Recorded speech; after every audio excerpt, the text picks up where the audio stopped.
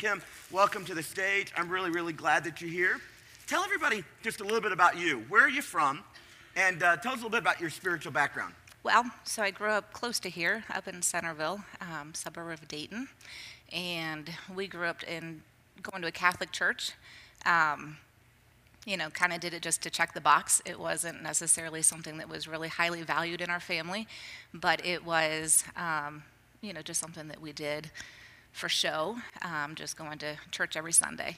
Kim, about 64%, it's been a few years since we did the survey, of people who call Four Corners home grew up Catholic. Yeah. And somehow as they got into their late teen and early 20 years old, they kind of backed away from church altogether. That's kind of where you were. A little bit, yeah. And so in junior high, I had a good friend. Her name was Jeanette, and she's still a dear friend of mine. She invited me to church with her. And every single Sunday that she invited me, I said no. I said, I'm not interested. I don't like church, and I don't want to go. And so she was persistent over and over and over again as a, seventh grader, invited me to go to church with her, and into eighth grade invited me to go to church with her for a year and a half. She was consistent, and finally one night she said, hey, you want to spend the night?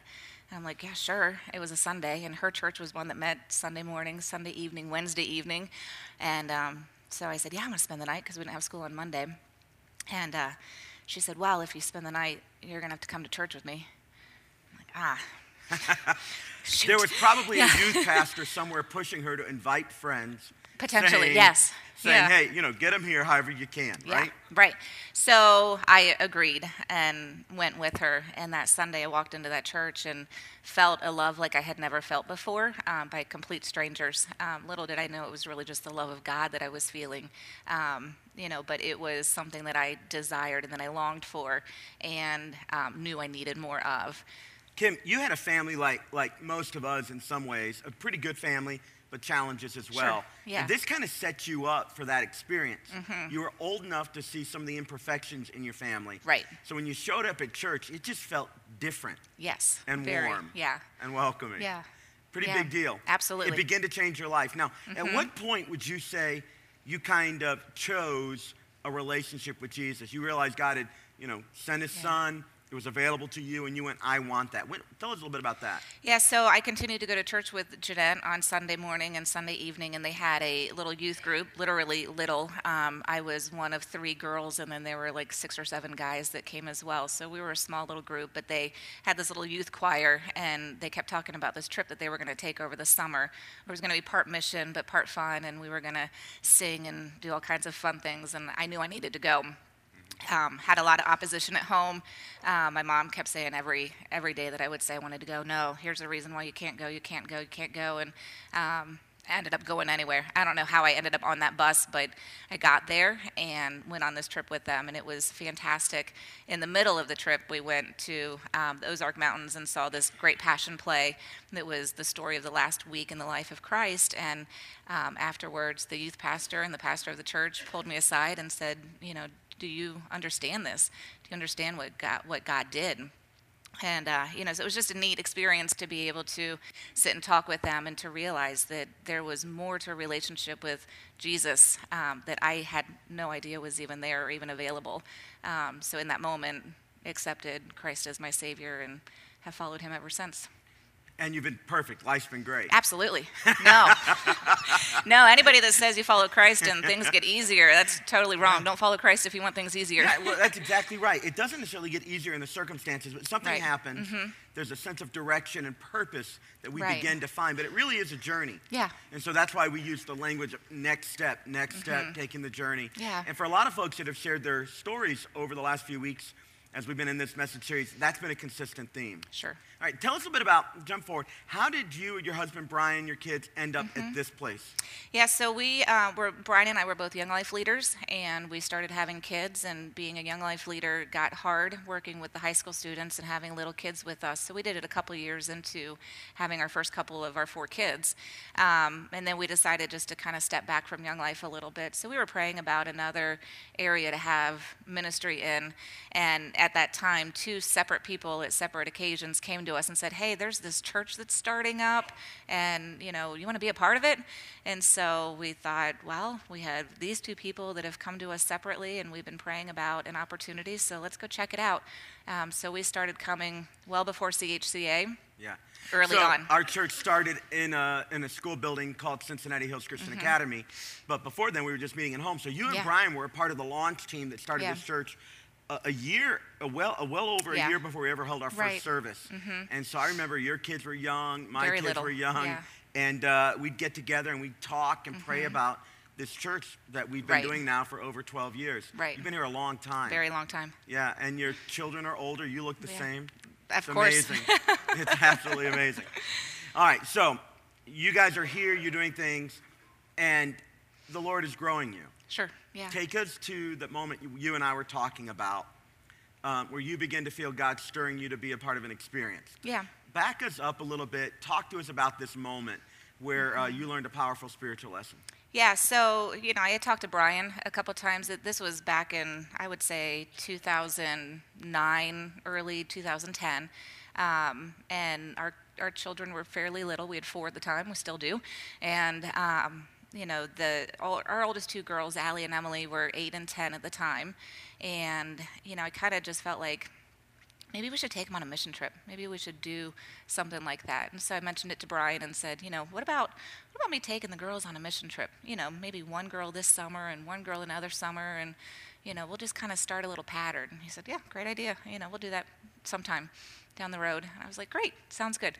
Kind of dropped it. And then early in 2010, we were here in church, and you had a sermon message on the Holy Spirit. And I apologize, I remember very little of what you said that day. Thank you. Yes, I appreciate that. That's awesome. But it was a very powerful experience for me. Sometimes you have a conversation with others in your head, and you anticipate how things might go, and so you imagine what one person might say, and you answer back. I was having what I felt like was a conversation with God, which doesn't happen very often. But in my mind, I kind of felt him say, I want you to go on a mission trip with the girls. Like, yeah, I know. I want to do that. That's my plan. And I kind of felt him say, well, I want you to go right now. Go this summer. And I'm like, well, that's too soon. It's February, and that's too soon. And then I was kind of saying, well, I don't even know who I would take. Which one would I start with? And kind of felt him just say, take them both. Wait a minute, God, do you see how they fight? They don't get along. They're, why would I take them both? Yeah. And I don't travel, I'm not much of a traveler, especially without my husband. And I was like, well, I don't even know where we would go. And at the time, there was a small group of people who were going to take some people to Monterrey, Mexico with Back to Back Ministries, and kind of felt him say, go to Mexico, go with Back to Back. I'm like, Mexico? That's far away. I'm thinking like Tennessee, maybe, somewhere closer, not Mexico. And I just, really just felt him saying, just go this summer, take both girls and go to Mexico. God does put ideas in our head. And the idea of stepping out, stretching yourself. But I love that, you're wrestling with, ultimately you wanted to have this experience with your girls, but you wanted to make a spiritual experience and a memory with them, which is really powerful. You're leveraging the power of a parent in a typically different way than what normally comes in. Right. So way to go on that. And it just was a little hard to land on it. Yeah. Yeah. So what happened? Well, so, one of your next bold steps was ask the Holy Spirit to do something big. And so I checked it, and in my mind I'm thinking, oh, this is too big. This is way too big. But I checked it anyway, and that evening I talked to Brian, and I said, you need to know what I put on my next bold step for today, because it kind of impacts our entire family. So we sat on the couch and talked about it, and, he had some reservations. I had some. He's an engineer. He is. They very always practical. have reservations. It's Very okay. practical, yeah. The financial part was going to be huge. We had 2 little kids that we'd be leaving at home. He still had to work. We didn't know who would watch them. We didn't know if we would get the money in. There were a lot of hurdles that we were going to have to overcome in order for this to happen, especially that quickly. So we really started praying about it, and we prayed that if this was something God wanted us to do, that it would become obvious, that he would open the doors or that he would close them so that we would know that it was not the right timing. Yeah. So that's what we started to do, is we started to pray. So you felt a hunch, you began to pray. There's a pattern here. So I've had the opportunity to chat with people about stories many, many times, and it's amazing the kinds of patterns you see.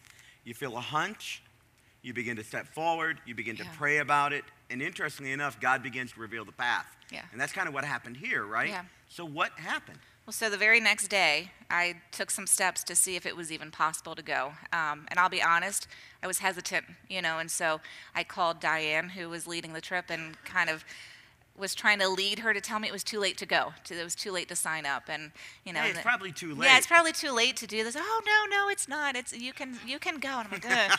I'm like, well, I'm kind of thinking of bringing my 2 girls. I really couldn't bring 2 young kids. Yeah, they're probably too young, don't you think? And she's like, oh no, I think they're the perfect age. There would be great jobs for them to do. I really think they would do well with it.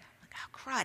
So I hang up with her and I call my good friend. It's amazing because you're doing this battle internally. I know it, where it's like, I know this, I need to do it, but I'm hesitant and you're kind of fighting a battle of the will, right? The Bible actually calls it the flesh. Yeah. You're kind of battling the flesh as you press into these spiritual things. Yeah. So I called my good friend who's a pediatrician, and I said to her, hey, from a friend perspective, because she knows my kids well, from a friend perspective and from a pediatric perspective, do you think this is a good idea? So you're trying to get the medical out. I am. We would go, Lord, but medically it's not important. It's not, whatever. I was trying to get every aspect of this. Right. And so she's like, oh, I think that's a great idea. And when are you going? And I said, well, it's in June. And she said, well, which week? I told her, and she said, I'm off that week. She said, I could watch your kids.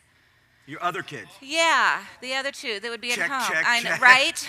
Like, oh, no, okay.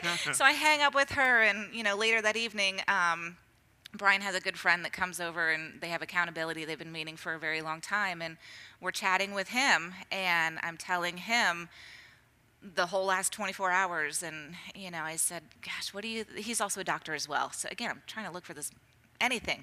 And we're telling him the story, and he's like, gosh, as I'm standing here listening to you, he said, I just really feel impressed to give you a large chunk of money, and so I'm going to give you some money. And it ended up being about a third of the cost of what it was going to cost us to go. And so, again, there was another check, and I was like, okay. So that night, Brian and I talked. I'm like, we got to do this. I'm like, God's opening the doors. Point, the doors are open. Yeah, none were closing, and huge, huge hurdles were being overcome already. All right, so let's fast forward. You end up going. We go. You go to Mexico. Yeah. It's amazing. It stretches you. It's all good. It's all good? It's all good. I keep thinking the whole time, this is great. This is why we came. I'm watching my girls grow, and I'm watching myself grow, and we're interacting with these orphan kids in an experience that we never could have gotten anywhere else. And it was good until halfway through the trip. What happened? So Todd Guckenberger, the director of Back to Back Ministries, gets up on stage after worship, and he says, hey, guys, I got some news. I know it's only June, but there's a hurricane, and it looks like it's going to make a direct hit on Monterrey, Mexico. And he said, this is early in the season, first hurricane of the season. We don't know where this came from, but it's coming. And worst case scenario, we're going to get 5 to 10 inches of rain. He said it's going to paralyze the city because Monterey is a bowl. It's surrounded by mountains, so all that mountain water comes down into the city and floods. They don't get a lot of rain, I guess. So you guys are hearing it that way. We're here. We've got a bunch of foreseers down in Mexico, and we hear it's really going to be bad. Yeah. And so we start praying here because we're concerned really for safety. Right. And boy, the rain comes, doesn't it? Oh, it came. Give us a snapshot of what that looked like. It came. It rained harder than I've ever seen it rain before, and longer and more consistent than I've ever seen it rain before. What they said was going to be 5 to 10 inches of rain, and no lie, ended up being 40 inches of rain over 36 hours. 40 inches 40 inches of rain. I am not kidding. I have seen things that I never thought I would see. Water. And we're getting the occasional text from a few of our foreseers in Mexico going, it's bad, guys. Yeah. Pray for us. We're concerned. Yeah, And well, there's a lot of tension and just yes. concerns for safety. So the camp that we were on that was partway up a mountain was surrounded by a wall. There was sewage water that was flooding through the camp. They were saying we need to ration food. There was no power for the majority of that time. There was really very little communication outside. I couldn't talk with Brian. I've got my 2 girls there. I've got my 2 kids at home. I'm thinking, oh my gosh, what have we done? I was scared, and I was... This is the time to start blaming God. I did. I did. I'll be honest. I'm thinking, okay, God, you open the doors. God, you got me into this. Right, to you come. sound like the children of Israel when you do that. Right? You I got know. me into this, Lord, and now yeah, look what for this, I was quite confused, and I was a little bit angry, and just concerned. Thursday night they're saying, if it doesn't stop raining, we don't know that we're going to get you out of here tomorrow. We're supposed to go home on Friday. And I laid in bed all night Thursday night praying. I have never prayed like that in my entire life. And I feel like every time I prayed that the rain would slow down, it would literally rain harder. I'm not even kidding. I've been there with not rain, but other things. Yeah. You're like, God, just help me. And it ratchets and it up a just gets more. So how do you get out? Well, we wake up Friday morning, and not only was it still raining, Emily, who was 8 at the time, wakes up and she says, Mommy, I don't feel very good. And so she had a fever. She started vomiting. She spent most of the day in the infirmary. I have Allie, who's scared, and, she's trying to pack. At one point, they said, we think we can get you out of here. There were 3 ways out. One way was 6 feet underwater. One way, the bridge was already wiped away. And the other way was another bridge that was only covered by a foot of water. You know what they say about don't cross a bridge that's covered in water. That was the way they were going to get us out, was the one that only had a foot of water over it. So, we're in the middle of them saying, okay, pack what you can, but take only what you can carry on your back, because everything else you're leaving behind, we'll just donate it. You're not going to get it back. We just need to get you out of here. So whatever you can carry on your back, put on your back, and we're going to go. So I've got my sick kid. I've got my other scared kid who now is not feeling well either. I'm thinking, this is scary, and we got to get out of here, and I don't know how we're going to do this. So in that moment, I was sitting on this little front porch, and I was possibly a little teary and just a little overwhelmed. And Beth Guckenberger, who is also the other director of Back to Back Ministries, she came up and she sat down next to me. And we had a conversation that was life-changing, which I didn't know it would be. And I'm a mess. I'm crying, and I'm stressed. And what'd you say? She sits down. She says, "How you doing?" What do you mean, how am I doing? Like, there's a flood, and I'm scared, and I got to get my kids out of here. And I said, I'm a little overwhelmed. And she's like, yeah, I get it. And I said, trying to be spiritual and stuff. I'm like, I know in my heart we're going to get through this. I know we're going to get home. I know it's going to be okay. We'll have a good story. Although in my head I was thinking, maybe we won't get home. Maybe this really is God's plan to bring us home, which freaked me out a little bit. But, I'm telling her, I know that God's going to get us through this. I know we're going to be okay. But I don't have to like it, do I? And she kind of looked at me with that look that, like a sweet mom looking to her little kid that, just said something wrong. And I'm like, oh, crap, I didn't say something right. What did I do? And she looked at me and she said, I don't know. She said, I'm going to have to think on that one. And in such a gentle way, she said, I kind of wonder if maybe you do. And I thought, wow. And I had a choice in that moment to either get really angry and to throw back at her, you don't know my life. You don't know my story. You don't know all of the things that I have been through. You don't know how I got here in the first place. You don't know how God brought me here, and God brought me here for this, and you're telling me that maybe I do have to like this? Or I could have chosen to just pause in that moment and to really just let that sink in. And so that's what I did. And I told her, I said, I'll think on that too. And so we did get out of there safely, only a day late. Got home 24 hours after we should have gotten home, which is amazing. And that moment of sitting there with Beth resonated with me for years and still does. Unpack that for me as we get ready to transition here, because that's where I'm going to lean in the message today. Mm-hmm. Unpack for me why you think that comment, maybe you do have to like it. Because that creates tension for me even as I hear you say it. Mm-hmm. But our passage is going to speak to some of that today. What was it doing in you? How did that begin to wash over you?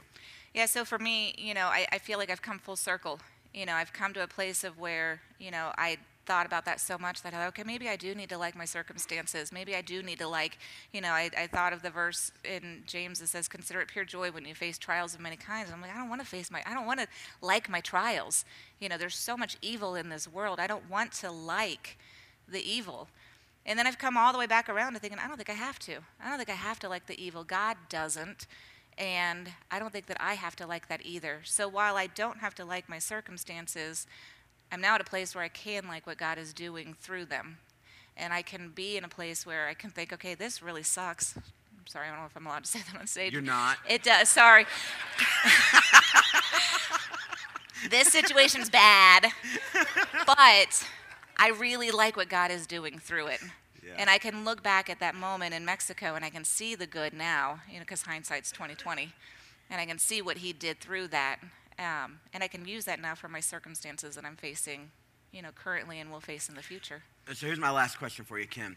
So you have this moment. Mm-hmm. It engenders in you a lot of thought, a lot of process, really kind of kicks you on a journey that you weren't necessarily wanting to go on. That the last time you've had to engage that idea? Like you get it once and forever and it's done? Absolutely, yeah. No, no, absolutely not. It's something that is recurring for me, and it keeps coming up. Yeah. Our circumstances speak so loudly into our lives that sometimes it's hard to let what God is doing in those circumstances speak louder than our emotion at the moment. Right. Hey, thanks for sharing so much of your story with us today. Would you guys say thanks to Kim? Thank you, Kim. We really appreciate it. God bless you. Thanks. Thank you.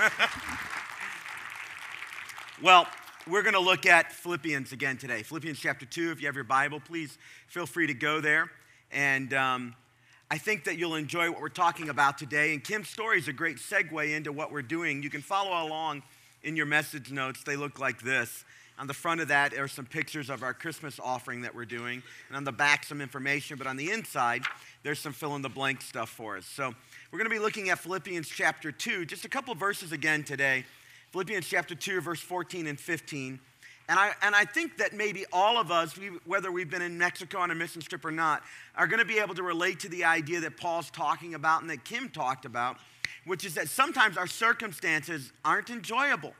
And we find ourselves in places, and it's really easy to complain, feel angry, feel frustrated. But God has something to say about that, and he wants to teach us. And here in this season of joy, where we're singing Joy to the World, and a lot of our songs talk about, the Merry Christmas season and all that's available to us, we want to, as a church, make sure that we're getting the real joy that God has for us. That's why we're parking in the book of Philippians, the book that Paul wrote to a church that when he started the church was very difficult for him. It was very tough. He had a real rough go. It was treated very poorly.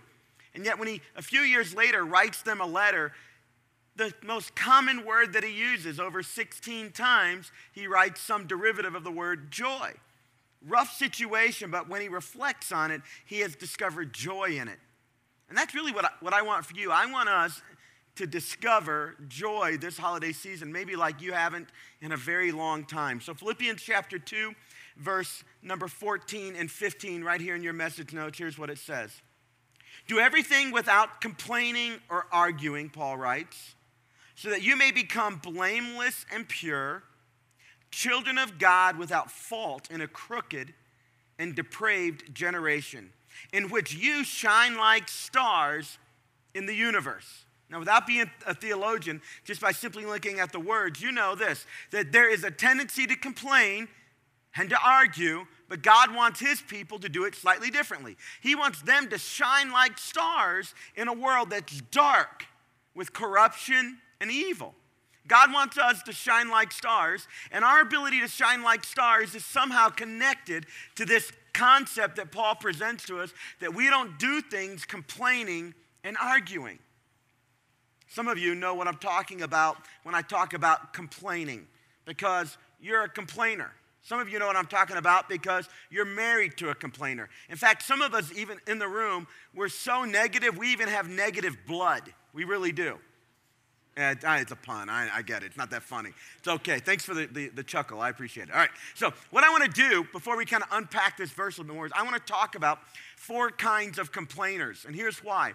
Because you can read the Bible, and sometimes the Bible will describe something that is you, It'll describe a situation and it's you, but when you read it, when you hear it, you don't think about you. You think about the people around you.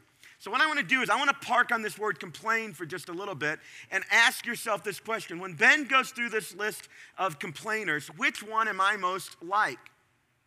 Because all of us can be complainers from time to time. And it's normal, it's natural, it's even healthy, I guess, to some degree. But this passage is encouraging us to not let complaining and arguing consume our life. Not let it to be a primary descriptor of the way we engage our world. And if you're married to a complainer, if you were raised in a home where there was a complainer, you know intuitively the damaging impact. And so even apart from the Bible saying followers of Jesus shouldn't be given to too much complaining, you know practically how difficult it can be to always being around a complainer. So there in your message notes, the first kind is the whiner. And on that blank, you can write this phrase: it's not fair.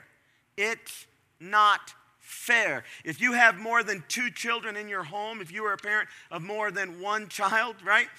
You've seen your kids play together, and you just give it enough time, you're going to hear the phrase, somebody's going to say to you, it's not fair. If you've been the parent of a middle schooler, at some point, they came to you and they said, can I do this? Johnny's going to do it. And you say, I don't care if Johnny's going to do it. You don't get to do it. And their response was, it's not fair, right?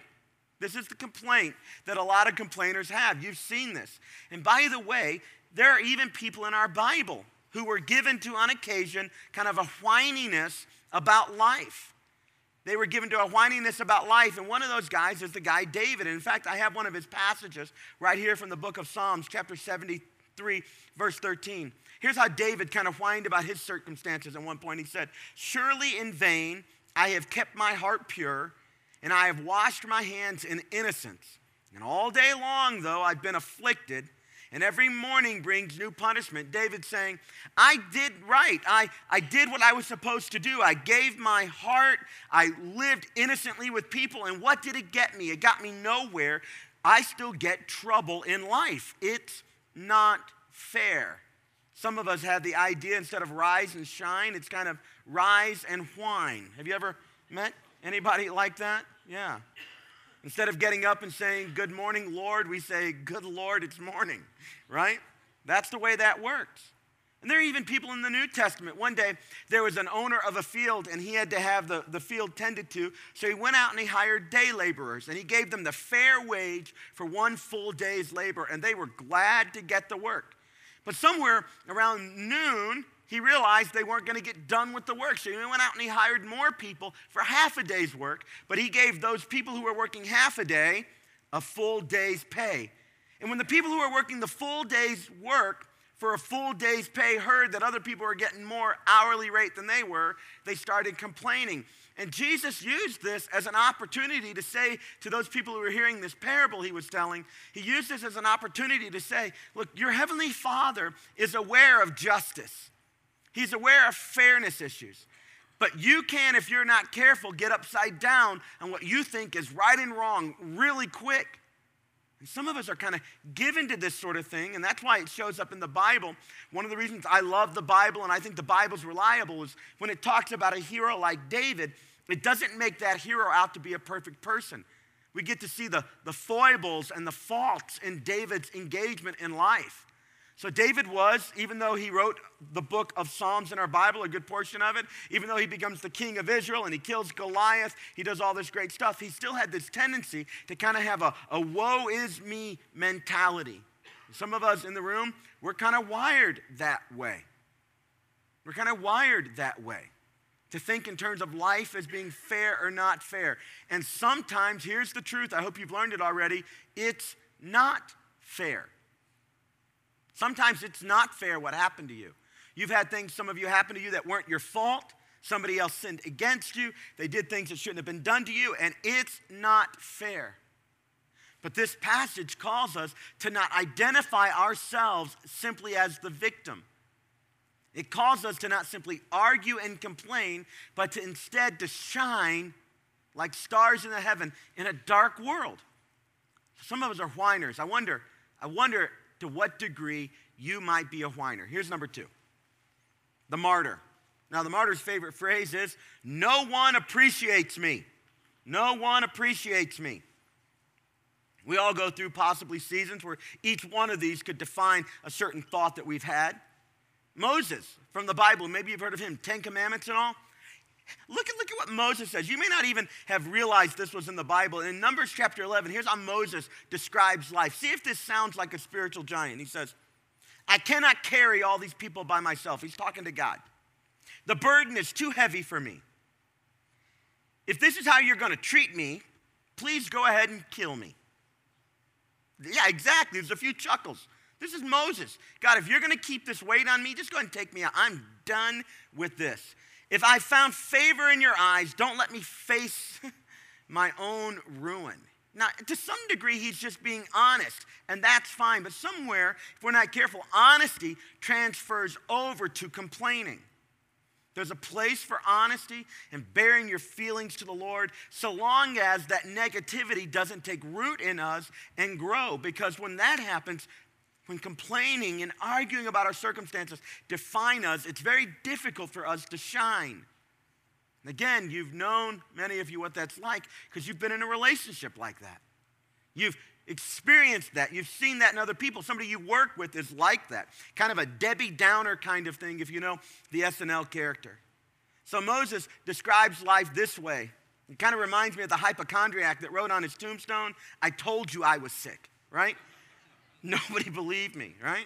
This is the kid who's like, no one appreciates me, and you hear them talking, and if you've heard maybe middle schoolers or high school kids talking to their parents, you hear the phrase, but mom, but dad, and they kind of, that's their approach. If they can just keep that kind of heat up in the relationship, they can get what they want out of it. The martyr, nobody appreciates me. Here's number 3, see if you can relate to this one. Maybe it's you, maybe somebody next to you. The cynic. The cynic says, nothing will ever change. It's not fair. Nobody appreciates me. Nothing will ever change. And in the book of Ecclesiastes, Solomon, when he was writing about life, especially life without God, he gives us the idea of the cynic. So in Ecclesiastes chapter 1, he says, meaningless, utter meaningless.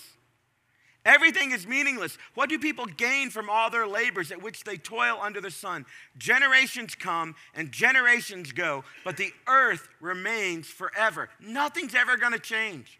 And you can be stuck in a situation where you actually lose hope that anything is ever going to change. Have you ever felt that way? It's okay to feel that way. But when that mentality becomes the defining way through which you look at life for a season, for an extended period of time, let me just be blunt with you for a second. It's not just hurting you, it's hurting the people around you. But it's not just hurting the people around you, it's hurting you. And there's a different way we're going to discover that we can engage our circumstances. And you heard a few hints of that in Kim's story. Nothing pleasant about that situation. And what was interesting is she felt like the Lord had even directed her steps to be there. So what do you do? Well, I'm challenging you today to not do this, to not simply give yourself over to constant complaining. Look at the 4th one. This is a particularly interesting one. The perfectionist. The perfectionist's favorite phrase is that the best you can do? Is that the best you can do? One of my most interesting favorite passages in the Bible comes from Proverbs chapter 27. This is the person who lives with a perfectionist. It says this, a nagging wife is like water going drip, drip, drip on a rainy day, or in the other version on your notes. A quarrelsome wife is like the dripping of a leaking roof in a rainstorm. Restraining her is like restraining the wind or grasping oil with the hand. Here's what the writer of Proverbs is saying. If you live with a nagger or a perfectionist, it's like Chinese water torture. They're going to tie your hands and drip water on your nose one at a time. Now, it's an equal opportunity offender. So ladies, it's not just you. It just happened to be the one he was talking about. Men can do this too. Constant nagging all the time. You ever have a relative and they're kind of given to this sort of thing, the nagging and the complaining, and you don't particularly enjoy being around them, but at the holidays maybe you have to be? I won't name who, but we have a particular relative in our extended family who's kind of like this. And the idea of going out to eat with this person is not something you ever want to do. Because no matter how good the service is, there's something she's going to complain about. And she's not just going to complain about it quietly to herself. She's going to complain about it loudly to everybody around her. You guys have family members like that? If not, please take mine. Please. It's Christmas. Man, I'll give it to you. Yeah, but you take her out to eat and something will be wrong and she will complain about it. It reminds me of a joke I heard where somebody asked the waiter, do you serve crabs? And the waiter says back, no, we'll serve anybody here. We'll serve anybody. We'll serve it. It's kind of the way I feel about it with her. So listen, there's a lot of ways we can describe complaining, but I don't think that sometimes we understand this is not just something that's nice to do. For followers of Jesus, it's actually a sin to get stuck in a complaining pattern. Now, I'm not saying you can't complain occasionally. And I'm not saying you can't let off a little steam in a safe environment with a trusted friend. I'm not saying on occasion you can't be in a little bit of a funk. Of course you can. But the Bible says that your ability to shine in a dark world is affected if you're given to a lot of complaining. If you're given to a lot of just kind of arguing with God and with others about your circumstances, that it actually affects the light that God wants to shine through you in the world. So I'm going to give you very quickly 5 ways that you and I can begin to change the pattern of complaining. And now, let me just say this again. It's really easy to think about the person next to you, and maybe they need to hear this. So if I'm talking to you today and you're hearing something somebody beside you needs to hear, here's what I'm going to ask you to do with it. I'm going to ask you to make that a matter of prayer between you and God as you pray for that person, as you lift them up. That would be an honorable thing to do. Don't use this and say, Ben said you shouldn't do that. Please don't do that. They'll not want to come back here. They won't come back to church. If this is your teenage kid I'm describing, don't say, Pastor Ben said, because they're not going to want to see me again. You're just going to make an enemy out of me. Don't do that. So pray for them quietly with yourself, right? But here's the other thing. See if any of this, even if you're not given to complaining, if any of this would help you shine more in the world like God wants his people to shine. So here's what we're going to do with number 1. 5 biblical steps to stop complaining and to grow in joy. Remember, we're trying to discover joy here, and complaining can not only affect the joy of those around you, it can affect your own joy.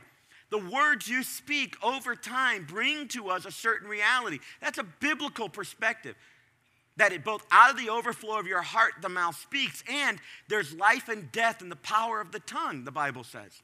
That we actually, with the way we speak to the world around us, to ourselves, have an impact on the world around us. So number 1 then, how we can move forward here, is admit it's a problem. Admit it's a problem, not for your spouse, but for you. Admit to yourself that you have a problem sometimes complaining. You really can't deal with anything if you don't admit it's a problem. Now, I know if you're the complainer in the room, you don't think that. What you think is you have justifiable gripes, right? You're just a realist. Or if you're in church, you just have prayer requests. I get it. That's the way that works. I'm just sharing my concerns. I get it. And there's legitimacy in all that. But if we're not careful, it bleeds over to a pattern. So maybe as I was describing the 4 or so kind of recurring complaining types, archetypes, maybe you've identified a tendency in you. Well, let's just admit that. Admit that. Here's why you have to admit the problems that you have. Proverbs chapter 28. Here's what it says. Whoever conceals their sins doesn't prosper. There's something powerful about being public to yourself with what really is your responsibility. But the one who confesses and renounces their sins finds mercy. This is in the Old Testament. Jesus talked about it a lot. He said, here's a principle, that truth will set you free. The truth you embrace about yourself often is the path that sets you free. The truth you embrace about God and the world and the way he describes things, it's the path that begins to set you free. But just ignoring it or blaming your circumstances won't set anyone free. So sometimes if we want to get free of something, we have to admit that it really is a problem for us. If you've ever helped anybody through an addiction and they've gone to any of the 12-step programs, one of the first things is to admit the problem. And so when they introduce themselves to the crowd, in a meeting of encouragement, they'll say things like this: "Hi, my name is Ben, and and then they insert, I'm an alcoholic, I'm a drug addict, I'm a whatever. And for some of us, to ourselves, or maybe to a couple of trusted friends, we can say something like this: "Hi, my name is Ben, and I'm a bit of a complainer." Right, see how I downplayed it? "Hi, my name is Ben, and I'm a complainer." You see how hard it is to just say that, right? Now, if you don't think you are, tell your spouse on the way home, "Hey, I'm not going to yell at you if you're honest, but tomorrow I'm going to ask you," I'm going to give you a lot of prep, "if I complain too much." And then ask them. And then be quiet. And when they respond to you, don't complain. And explain to them that you're just a realist, all right? So admit that it's a problem. Here's a second step we can take.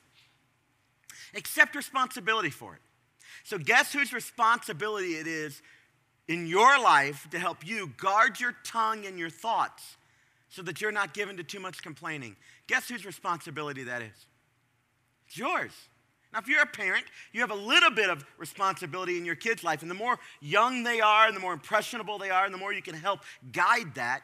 But you'd be surprised how often I hear a parent say to me, "My kids are always complaining." And the first question I have, because I've just been doing this a long time, is this: who else are they hearing complain all the time? Are they hearing mom and dad complain all the time? Because sometimes that stuff rubs off on us. And if you're in a work environment where there's a lot of complaining, it's very difficult. Yeah, it's uphill.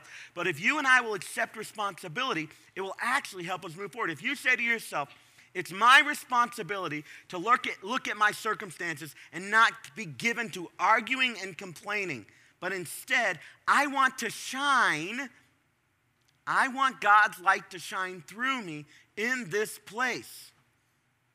I'm going to take responsibility for that." So again, in the Proverbs, the wisdom here for us is: a person's own folly leads to their ruin, yet their heart rages against the Lord.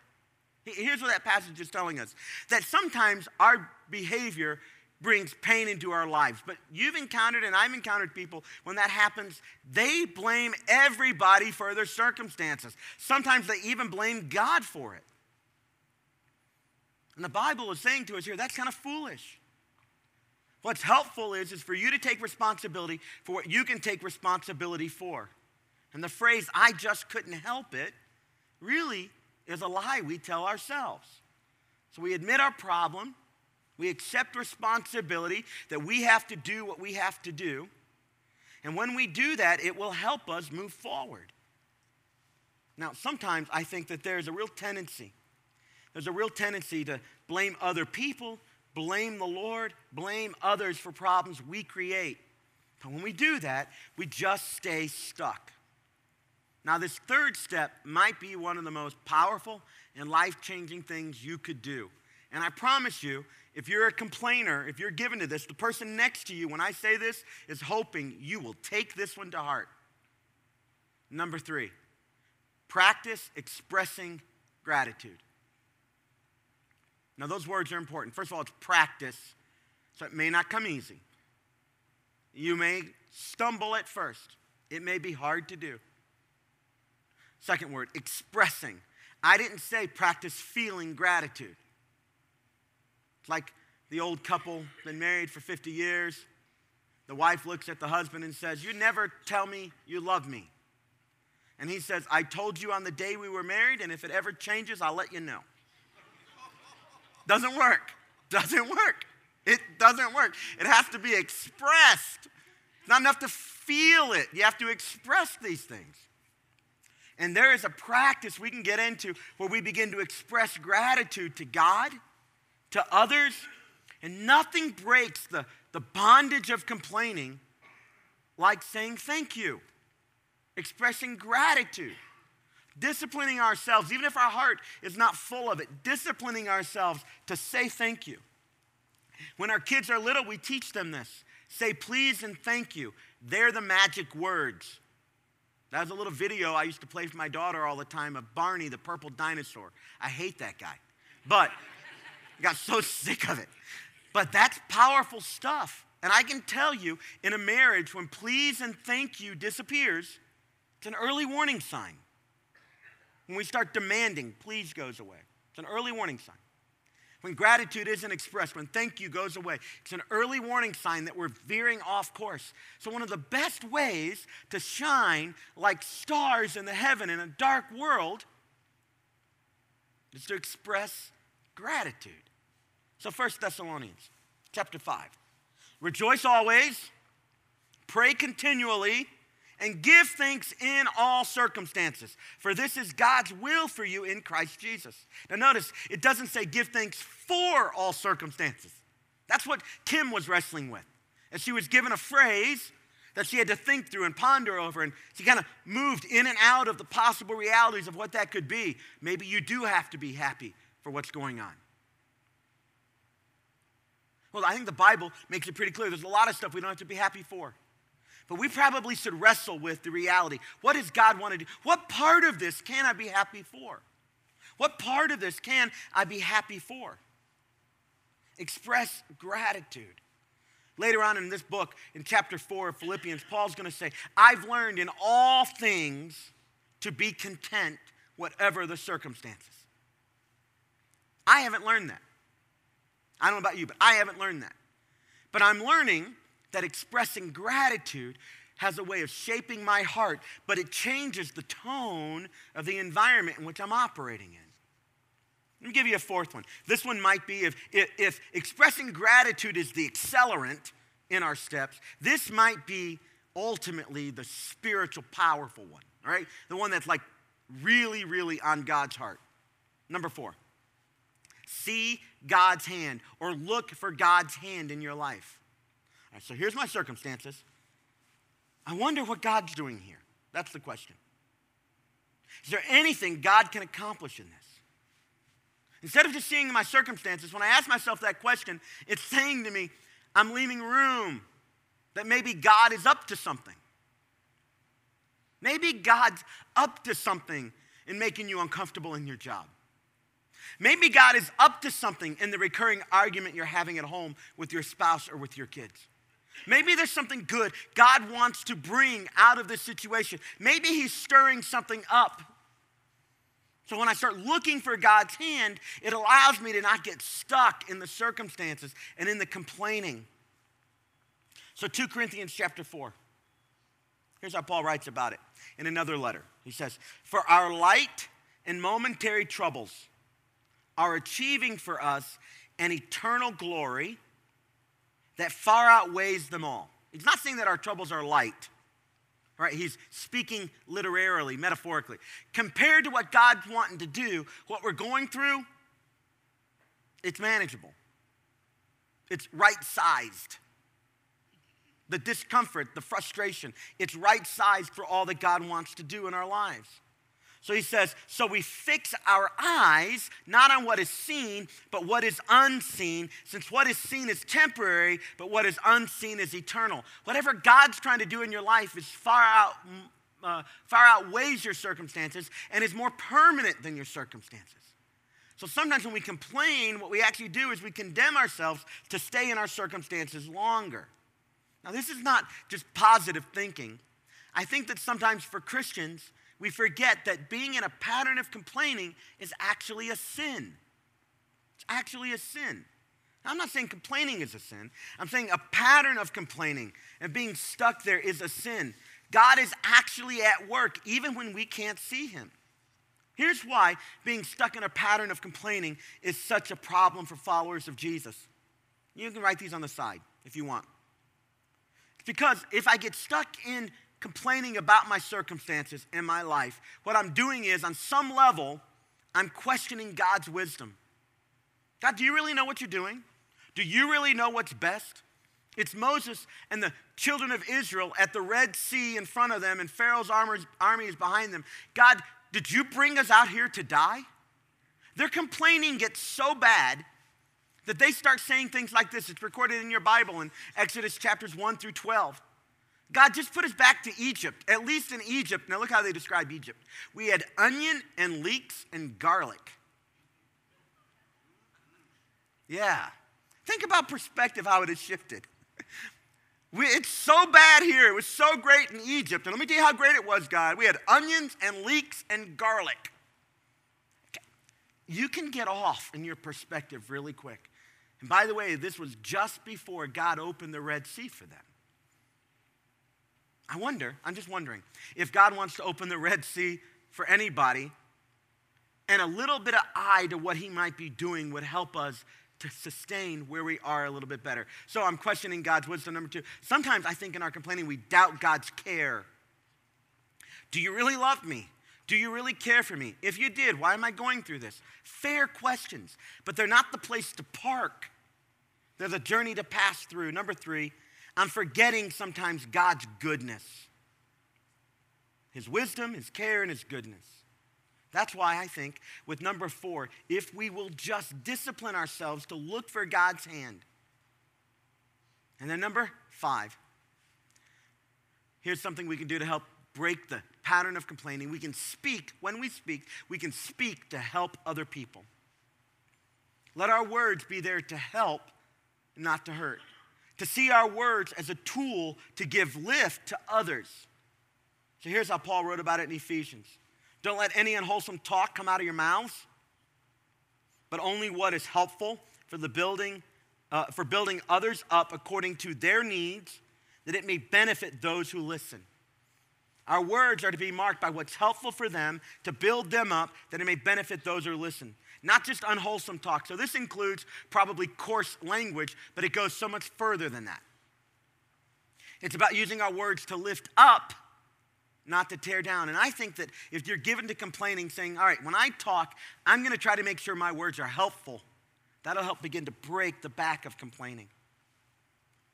Here's what I'm hoping God will do in our church. That we will be a church full of people who shine like stars in the heaven.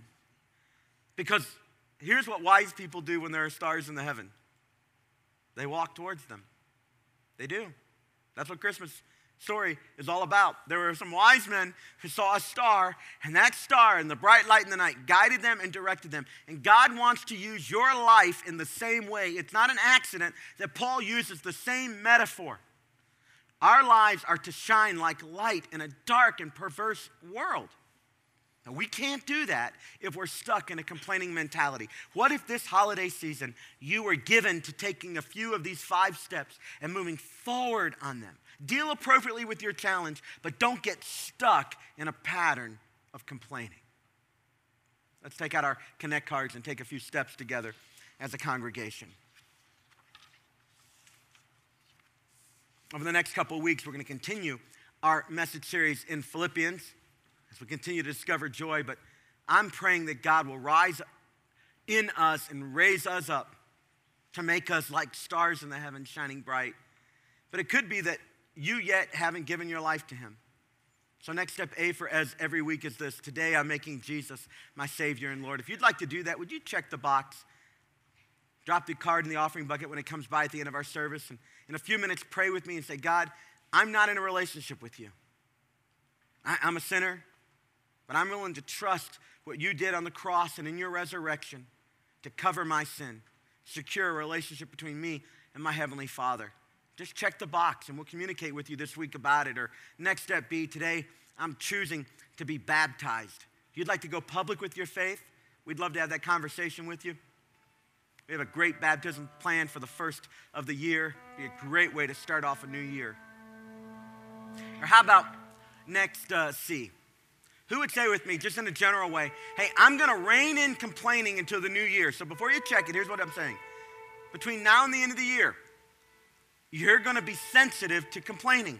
It's a good time to do it. It's holidays. Nobody wants to hear it anyway, right? It's a really good time. Just be sensitive to rein it in. I'm not saying you can change your life, but I'm saying change the pattern of talking and thinking. So if you'll check that, I'll pray with you about it. Ask God to give you strength to see it and to move forward. Or next step D, who would say, hey, Ben, I'm willing to invite some guests for 4C's Eve service. Again, just make an invite, and next week we'll do a quick count. We'd like to reward your effort. We believe that the things that are worth doing are worth rewarding, and the things that we reward we hope get repeated. And so we just want to celebrate people who invite their friends. You're going to want to invite them this week so they have plenty of time to get ready to be here for Christmas Eve. And then next step E refers to our Christmas offering. We're doing very well. I'll give you a nice update. You're going to be pleasantly pleased with where we are next week. I'm thrilled by the faithfulness of this congregation to give. Our Seeds of Change Christmas offering, where we're investing in 4 major areas. All that information's on your card. You can read all about that. You're smart people. But I'm going to ask you to go ahead and bring that between now and Eve if you can. Because by the end of Eve, we want to be mostly there. All right? So a big update next week. You're going to love it. Let's pray about these things right now. Father, thank you for the great work that you're doing. God, I want to thank you for Kim's testimony, how we hear in other people's lives and we see how you're working, and it can inspire us and inform us and educate us about the ways you work. God, here's the truth. I want my life to shine like stars in the heaven. I want this church to shine in a dark and perverse world. So I pray, God, you would help us to rein in complaining, that we wouldn't be given to a complaining mentality, but we take the steps you put in front of us to begin to change that. God, I pray for encouragement to reign. I pray for warmth to reign in this place. I pray that for every person that walks through the doors of this place, they would feel love and acceptance and encouragement. It'd be a place they're drawn to, like the wise men were drawn to that shining star. Father, I join with those that are declaring, Jesus, wash away my sins. Cover me by your blood. I want to follow you with my life.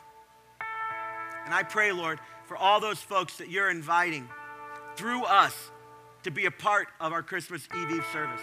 That we'd be faithful, we'd be bold, we wouldn't forget it. And we'd invite those people. God, we're praying that that invite would lead to a dramatically changed 2017 for the people we care about. I pray all this in the name of Jesus, God's strong and holy Son. Amen.